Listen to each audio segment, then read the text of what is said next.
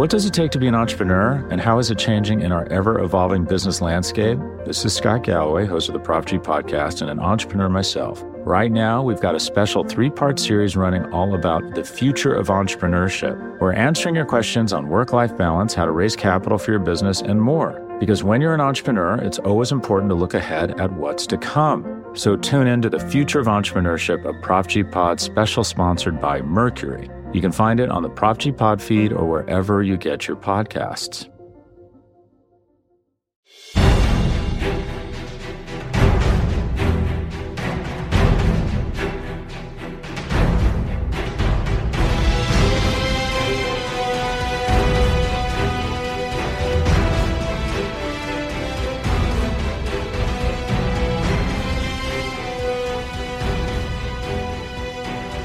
Hello, Giants fans, and welcome to a new edition of the Valentine's Views podcast here on Big Blue View Radio, part of your SB Nation family of podcasts. This show comes to you on Friday, August 20th, and we're going to review day one of Giants-Browns joint practices. And here to help me do that up early this morning to help us out is Zach Rosenblatt of NJ Advanced Media. Zach, thanks for hopping on. Yeah, thanks for having me, Ed. So I'm not in Cleveland this week. Hopefully, I'll be in New England next week for joint practices with the Patriots. That's a little closer to home for me than Ohio. So I'll be trying to make the trip over to Foxborough. But Zach, you're in Ohio for these, and that's one of the reasons I wanted to have you on it. And we have to start with I think just with the fact that the Giants and Browns, not like the Titans and Bucks or Raiders and Rams, the Giants and Browns actually made it through practice on Thursday without any fisticuffs. Yeah, crazy, right? Yeah. It's funny. Logan Ryan had a riot comment. Obviously, he was involved in their brawl earlier in camp, and he said we had our fights for camp already. I think Joe made it pretty clear to these guys that nobody is getting in any fights. I mean, even like the very hint of anything, like Rodarius Williams at one point had a stop against JoJo Natson, I think is his name, on the Browns, and he like stood over him and started taunting him. And as soon as he did that, Patrick Graham and Jerome Henderson just kind of let him have it. They yelled at him, So I don't get the sense that if there's going to be any fights, it's going to come from the Giants. And I know Malik Jackson on the Browns was getting chippy with like Nick Gates a little bit, but like never escalated to anything. And as Logan said, he's like, he didn't feel like it was the level of intensity where that was going to happen. Because a lot of times at these practices, the intensity is just ramped up.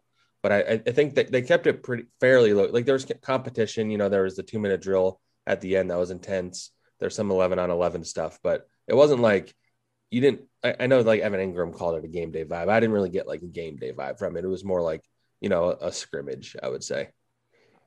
I don't know about you, but I understand, testosterone and adrenaline and getting pumped up and competing and all of that. But I never understand. You're working, you're trying to get better. I never understand the need for all of the fights and losing control of your emotions like that in these joint workouts. You mean you don't understand why Antonio Brown like ripped off a guy's helmet and punched him yesterday? You don't understand that? No. And I mean, I don't understand why, a few years ago at a Giants practice, Damon Harrison, swung a 6-pound helmet at Will Hernandez's head when Hernandez wasn't wearing his helmet. Yeah, that's insane. I never get that kind of, like, I get heat of the moment. Sometimes you don't realize what you're doing, but you're like putting guys like life at risk at that point. So, but yeah, I don't know. Yeah. I mean, I agree with you, especially because, not only are you doing something that's detrimental, like to yourself, but you're going to get a penalty for your team. You might get thrown out. You might get suspended. You might lose money. Like, is it really all worth it just because a guy, got chippy with you? Like, or it's because he shoved you after a play? Like, is it really worth all of that? Like, these guys get fined. Like, for them, it's not a lot of money, I guess, a lot of the times. But when they get fined, multiple grand, like they get fined like $10,000 or whatever, that's a lot of money. So I never get that, especially, I mean, in camp, I guess there's no fines and stuff, but yeah, it's weird. But I mean, luckily the Giants, they learned their lesson. I think last time. I don't foresee any more fights going forward, and I wonder if one did happen, if Judge would still be able to stop practice with the Browns there too. Yeah, that would be interesting, but hopefully we don't get there today.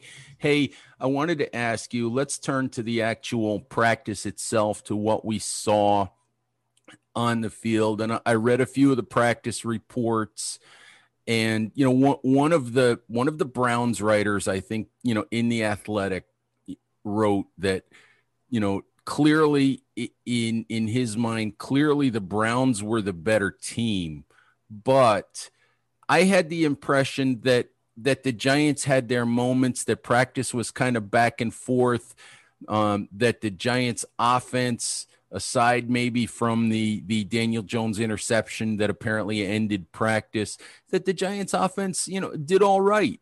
Just some thoughts on what you saw, I guess, particularly from the Giants offense on Thursday.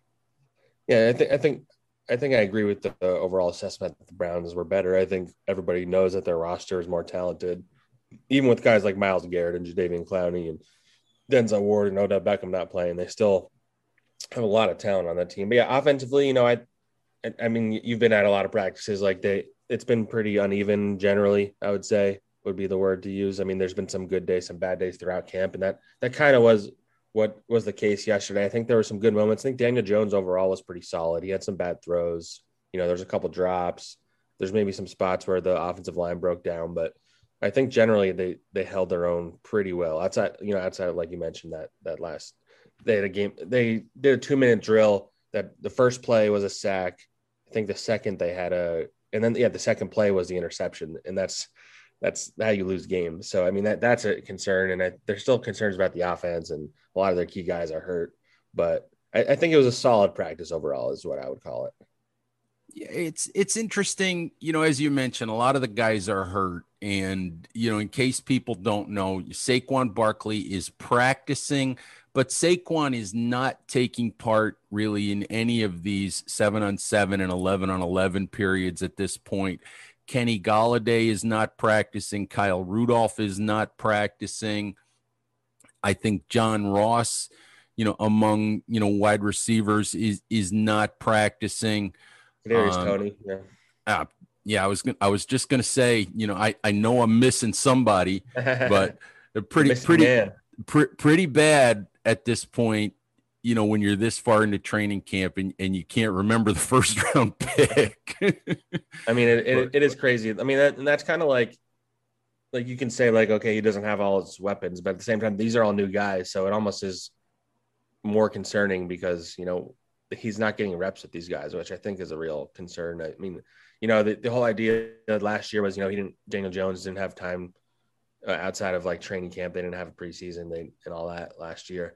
And this year he's like missing all of that with these injured guys. So it's going to be, it wouldn't surprise me if you come out at the beginning of the season, this offense is a little disjointed, if assuming Kenny Golladay, Saquon, Kadarius, even Kyle Rudolph are back or close to it. Like, it's going to be interesting. Like, maybe this offense isn't at its best until midseason, but yeah, I think that's definitely something to keep in the back of your mind, I would say. Yeah, that actually is a concern because the new guys, as we said, Golladay, Tony, a lot of those guys are ones that you'd want to get reps with, to, as coaches say, to build that chemistry. Let me ask you this. I look at, the Giants spent a lot of time and a lot of money and a lot of draft capital to upgrade the weapons around Daniel Jones. And I look at the expectation, some people would like to say, oh, they spent all this money in draft picks and everything. They should have this high flying, high scoring offense. I don't look at it that way. The Giants were 31st in the league last year in offense, in points scored. Thank you for the Jets, being out there. But I look at it this way. I think they averaged 17 points a game. League average was about 25. To me, I think if the Giants can get to league average or slightly above league average with the quality of defense that they have, to me, that's enough. Mm-hmm. I don't know if you look at it the same way, or, to me, that's enough to put them in a position where they can compete, to win 8, 9, maybe more games than that, and at least be a factor. I mean, I think that's pretty clear. If you even just look at last year, they were 6-10 in a game out of the division with the second worst offense in the league, and that just tells you that their offense is just literally what was holding them back. If their offense scores more than 17 points a game, they win a couple more games. They had a lot of close losses. And so ultimately it just comes down to, even if they're league average or even slightly below league average, if the defense is as good or better than it was last year, this is easily a 9-win team, I think. So the offense is going to be the story for this team until we get any signs that they're ready to take the next step. I don't know if we've necessarily seen them yet. There's been flashes here and there. There's not consistency. The offensive line, I still have a lot of questions about. Daniel Jones has to be consistent and not turn the ball over and all that. So until we see this offense together, it's like so hard to figure this team out. I think like predictions are going to be hard this year, I think. Yeah, that's true. And the way things are going, we may see them together. We talked about that, I think, last year as well. And we never really saw, the offense in its entirety because Saquon was out all year. But Zach, let's talk about the offensive line a little bit. Now, the caveat, in case people don't know, in the joint practice yesterday, Myles Garrett and Jadeveon Clowney, the two Cleveland, starting and obviously high caliber defensive ends, edge rushers, whatever you want to call them, did not participate in the team portions of practice.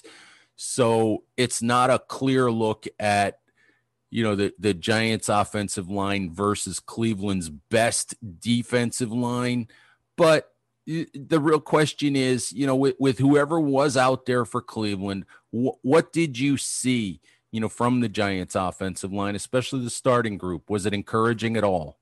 Yeah, I would say it's progress, because I think they've had their rough moments at times. The preseason game, they actually were pretty solid if you move past the Matt Peart sack. They had like some one-on-one drills. I wasn't like completely focused on them because I was watching 7-on-7s, but I know Andrew Thomas and Will Hernandez, I think even Matt Peart in particular, looked pretty good in those. And Shane Lemieux was getting all the first team reps in the team drills, which I think is the first time since he injured his knee.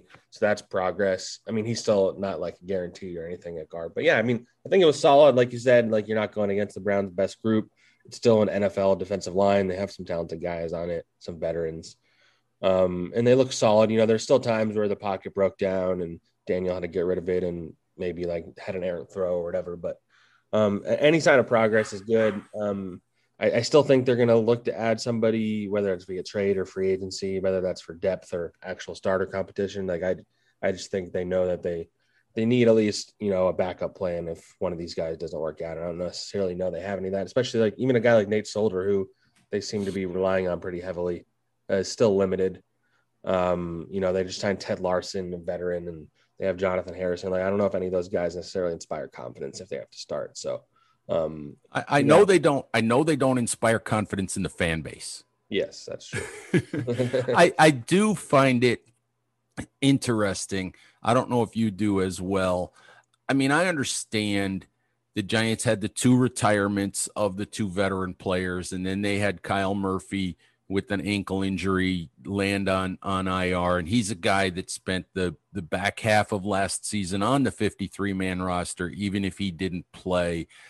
And people online on my Twitter feed, in the comments at Big Blue View, they always say, well, look at this depth. What was the backup plan? Why isn't there a backup plan? Well, the backup plan is on IR and retired. So, it takes time. I think there was a backup plan. It just sort of amazes me that people say, what was the plan? I don't know if you kind of have the same impression. The Giants have to add some depth, but it's not because they didn't plan it. It's because of what's happened in training camp. Yeah. It's, you start out training camp and you feel pretty good about the backups with Joe Looney and Zach Fulton, and even Kenny Wiggins kind of came out of nowhere and was getting a lot of reps, and has some experience, although it's clear why he's kind of been bouncing around the league the last couple of years. But I think I don't think they can go into the season with the offensive line group they currently have. I know they believe in Andrew Thomas, and I think they view at least Andrew Thomas and Nick Gates as like the sure things on this offensive line. I think I'm even skeptical that Andrew Thomas is a sure thing. I think he's looked pretty good, but he started pretty bad last year. You need a full 16 games of good play from him. Matt Pert is a big question. He's inexperienced. Will Hernandez, I think he struggled in camp. And they didn't even trust him enough last year to put him back in the lineup. And Shane Lemieux was like the worst graded guard in the NFL by Pro Football Focus. So I think we all thought this was their biggest need coming in the offseason. They made the bold choice to stick with the guys they have. And maybe I get the thought process there, but I think they need to bring in somebody that at least can push, especially on the interior. I think the guards in particular I'm worried about. So if they can bring in a guard that can actually push Lemieux and push Hernandez, I think that would be ideal. Yeah, the one thing that doesn't make sense to me is Giants fans that are in my timeline keep pushing for Austin Reiter, who was the starting center in Kansas City a year ago. And to me, I get the fact that Reiter is at least an adequate NFL center and could do that job. But to me, that move doesn't make sense for the simple reason that you don't want to sort of blow this offensive line up, because then you've got to play Nick Gates at guard and you're moving Gates to guard. And I don't think that's a road the Giants want to go down right now. I don't know if you feel like that's something that they should think about, but I just don't think you want to reshuffle everything at this point.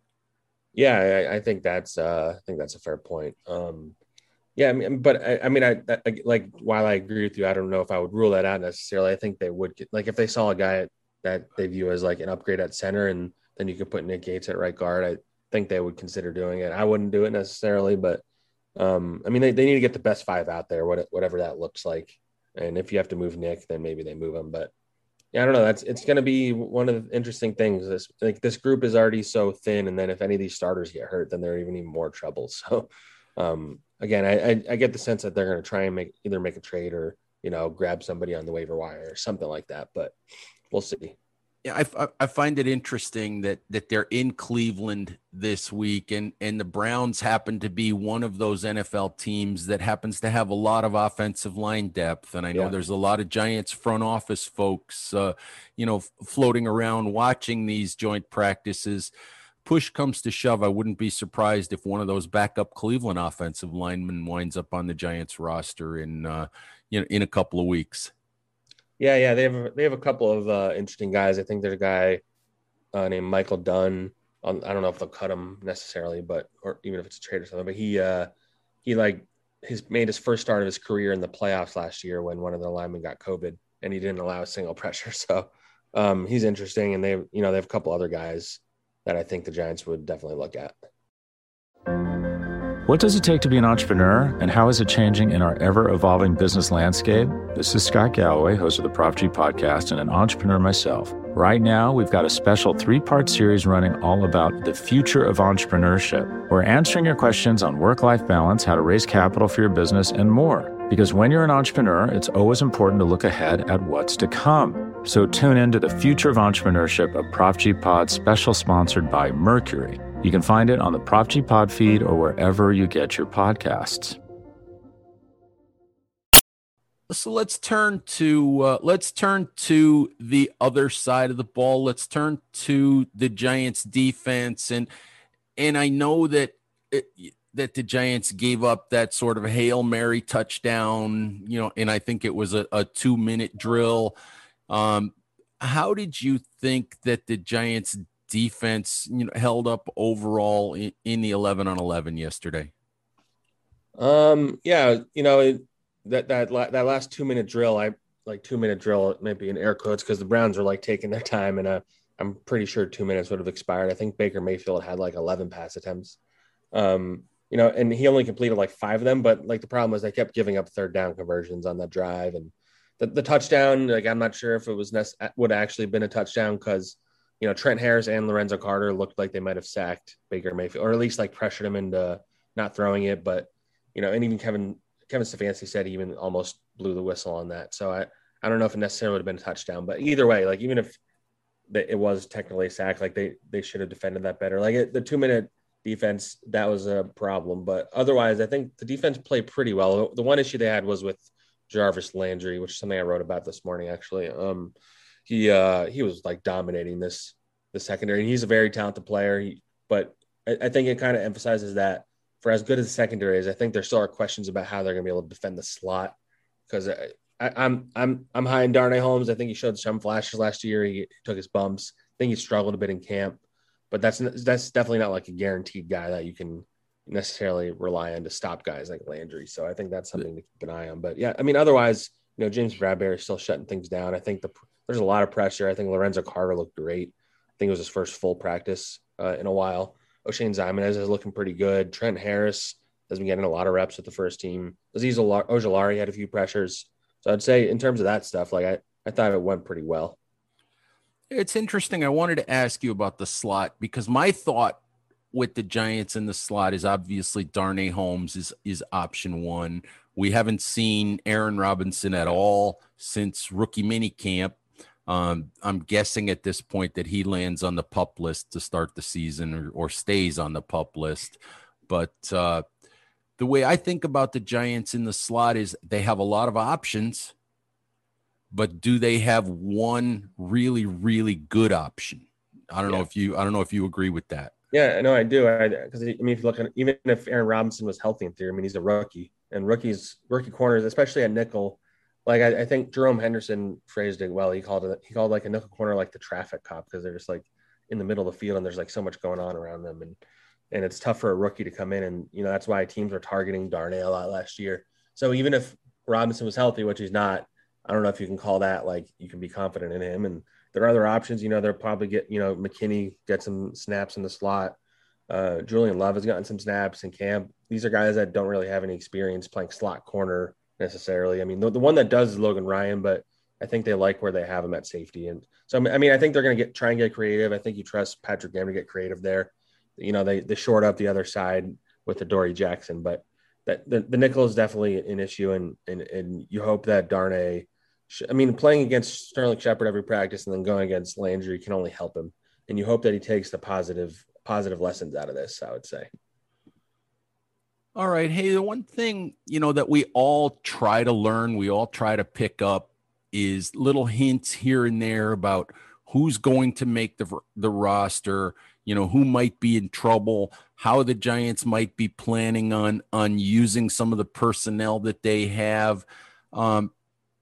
Couple things that have surprised me, maybe is even in the preseason game. And from what I understood yesterday was how much the Giants are using Trent Harris, for example.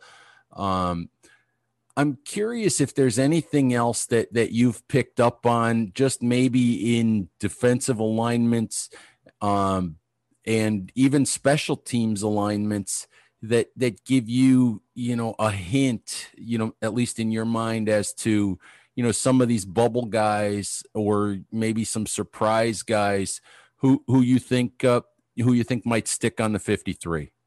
That's a good question.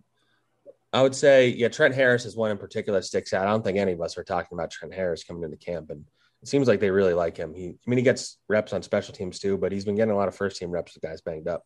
I think Nico Lalos has been getting a lot of interesting reps. I can't figure out how Lalos makes this roster because I keep as much as people like him and as much as I like him, I keep coming back to Lalos or O'Shane Ximenez, and I keep coming back to the fact that I think draft pick wins. Yeah. I think the coaches love Lalos, and he's always around the ball. Maybe they feel like they could sneak him onto the practice squad. It's going to be, especially if a guy like Trent Harris makes it gets tougher for Lalos, but I don't know. It just depends on what numbers the Giants try to keep, in certain positions and stuff like that. But I'm trying to think. Let's see. So the guy they just traded for, Keon Crossan and Josh Jackson, I'm interested in those and see how they use those guys. They were getting some reps on the defense yesterday. Gary Brightwell has been getting a lot of like first team special teams reps. He hasn't really played much during camp because he's been banged up. But I think he still has a really good chance of making the team. Trying to think here. Here, let me ask you about a specific one. Yeah, go for it. I've been really curious about the fact that the Giants have two fullbacks in camp, two fullbacks who happen to be really, really good special teams players in Eli Penny and Cullen Gillespie. And knowing Joe Judge and knowing the fact that the Giants lost Levine Tuilolo, and I guess Cole Hicatini came up hurt yesterday. Don't know how badly he's hurt. Floating around in the back of my mind somewhere is this idea that because they're both such good special teams players, that Joe Judge could find a way to keep both of those guys on the roster somehow. Yeah, that wouldn't shock me. Gillespie does get a lot of special teams reps. And I would say Eli Penny's been getting a surprising amount of like actual touches on offense. He's been getting some carries. He had a really nice catch yesterday. I think I don't know, maybe they're trying to test out if he can be an actual part of the offense, which would be interesting and would make it harder for somebody like Gary Brightwell to make the team ultimately. But that's interesting. And even just in that vein, like even a guy like Ryan Santoso, like I think he's looked really impressive in camp. He's a guy that can play punter and kicker and do kickoffs. Like if Joe Judge is going to keep multiple guys at a position, like if any coach was going to keep two kickers, Joe Judge would probably be the one to do it. I don't know if they'll necessarily do it. I'm sure, they'll probably cut him initially and hope that he gets through the practice squad. He's good enough to be a kicker in this league, but yeah, the special teams is like where, again, I've written about this and I've asked Joe about this. Like when it comes down to those bubble guys, whether or not you play special teams is going to make or break it. And that's why I don't think David Sills is as much of a lock as a lot of fans seem to think, because he doesn't really have a special teams role. Whereas CJ Board is like, they're one of their best gunners and he's one of their top returners and he's not so bad at receiver either. And they have a few guys like that. What they traded for Keon Crossy, most teams don't trade for special teams players. So like special teams is where you might find a surprise guy like a Gillespie making the team, I would say. Yeah. I have a hard time with Sills, to be honest with you. And I keep doing, and I just released another one this morning. I've been doing sort of weekly 53-man, roster projection updates as the preseason, and training camp have been going along. And I know it's with my heart. I know it is, but I cannot bring myself to drop Sills from the 53-man roster. The kid had such a good training camp last year. He's having another really, really good training camp this year. I mean, the kid moved within 10 miles of Daniel Jones during the offseason, and he trailed Daniel Jones around the country like a puppy dog, trying to, to help Jones, get work in and basically to put himself in a better position. I mean, I want the kid to make the roster. I mean, I'll be honest about that. I want the kid to make the roster. I can't bring myself to cut him when I do these projections, but you're 100% right. If it comes down to special teams, I don't know. CJ Board probably has a better chance. Yeah, and even like, and I agree. Like in terms of like offense and on the field, like he's looked very impressive. But you also, like in theory, if everybody's healthy in that wide receiver room, and I mean, his best chance of making it might be if John Ross just doesn't get healthy and they just either move on from him or put Ross on IR or something. But in theory, they have Golladay, they have Sterling Shepard, Darius Slayton, Kadarius Toney, John Ross. Those are 5 guys that are all going to get on the field before David Sills, in theory, or at least 4 of them will, if Ross isn't in the mix. And so that 5th receiver is not going to be 5th or 6th receiver is pretty rarely going to be on the field for offense. So their role is primarily going to be on special teams. So if David Sills can't prove himself on special teams, like when it comes down to that, like the numbers, like it's just hard to see him unless they decide to keep 7 receivers, which I guess isn't impossible if they just don't want to lose Sills. But that's kind of where I go back to. Like in terms of performance, he deserves it for sure. And I would maybe even keep him overboard. But knowing how much this team values special teams, it's a tough road for him. Sure. So, hey, last thing to talk about is expectations for today. Did Joe give you guys any indication, of whether they're going to do some things differently today, or just in general, what might you be looking for, in this afternoon's practice? I think it'll look pretty similar. I think they're going to do the 2-minute thing at the end. I think there is going to be more red zone work today. So maybe that's a time where a guy like Sills can thrive. It'll be interesting to see how the defense handles themselves in that. I mostly kept my eye on the offense. I'll try and watch some more of the defense today. I think the offense there's so many more questions on that side. So I'm still just kind of curious how they look.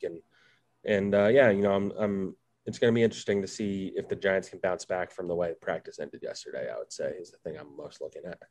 Yeah, it didn't end well, I guess, with the 2-minute drill on either side of the ball. Yeah, exactly. And we talked to Judge before practice, so we didn't really get his reaction yesterday, but so we'll be able to see what he thought about how that ended, and then we'll see if they respond and all that. But yeah, and then today I'm going to try and keep an eye on the offensive line in particular, because I want to see how those guys look. All right. Hey, Zach, appreciate your spending some time with me this morning. Why don't you just remind folks where they can find your work on Twitter and elsewhere? Yeah, I'm on Twitter at Zach Blatt, ZACK BLATT, and then NJ.com/Giants. You can find all my work. All right. Hey, thanks again. Giants fans, thank you for listening. Please remember, stay safe out there, take care of each other, and we'll talk to you soon. Bye-bye. What does it take to be an entrepreneur, and how is it changing in our ever-evolving business landscape? This is Scott Galloway, host of the Prop G Podcast and an entrepreneur myself. Right now, we've got a special 3-part series running all about the future of entrepreneurship. We're answering your questions on work-life balance, how to raise capital for your business, and more. Because when you're an entrepreneur, it's always important to look ahead at what's to come. So tune in to the Future of Entrepreneurship, a Prop G Pod special sponsored by Mercury. You can find it on the Prop G Pod feed or wherever you get your podcasts. More to-dos, less time, and an infinite number of tools to keep track of. Sometimes doing business has never felt harder, but you don't need a miracle to hit your goals. You can just use HubSpot, because their all-in-one customer platform can make growing your business infinitely easier. Imagine this: high-quality leads, fast closing deals, wildly happy customers, and more benchmark-breaking quarters. It's not a miracle, it's HubSpot. Visit HubSpot.com to get started today.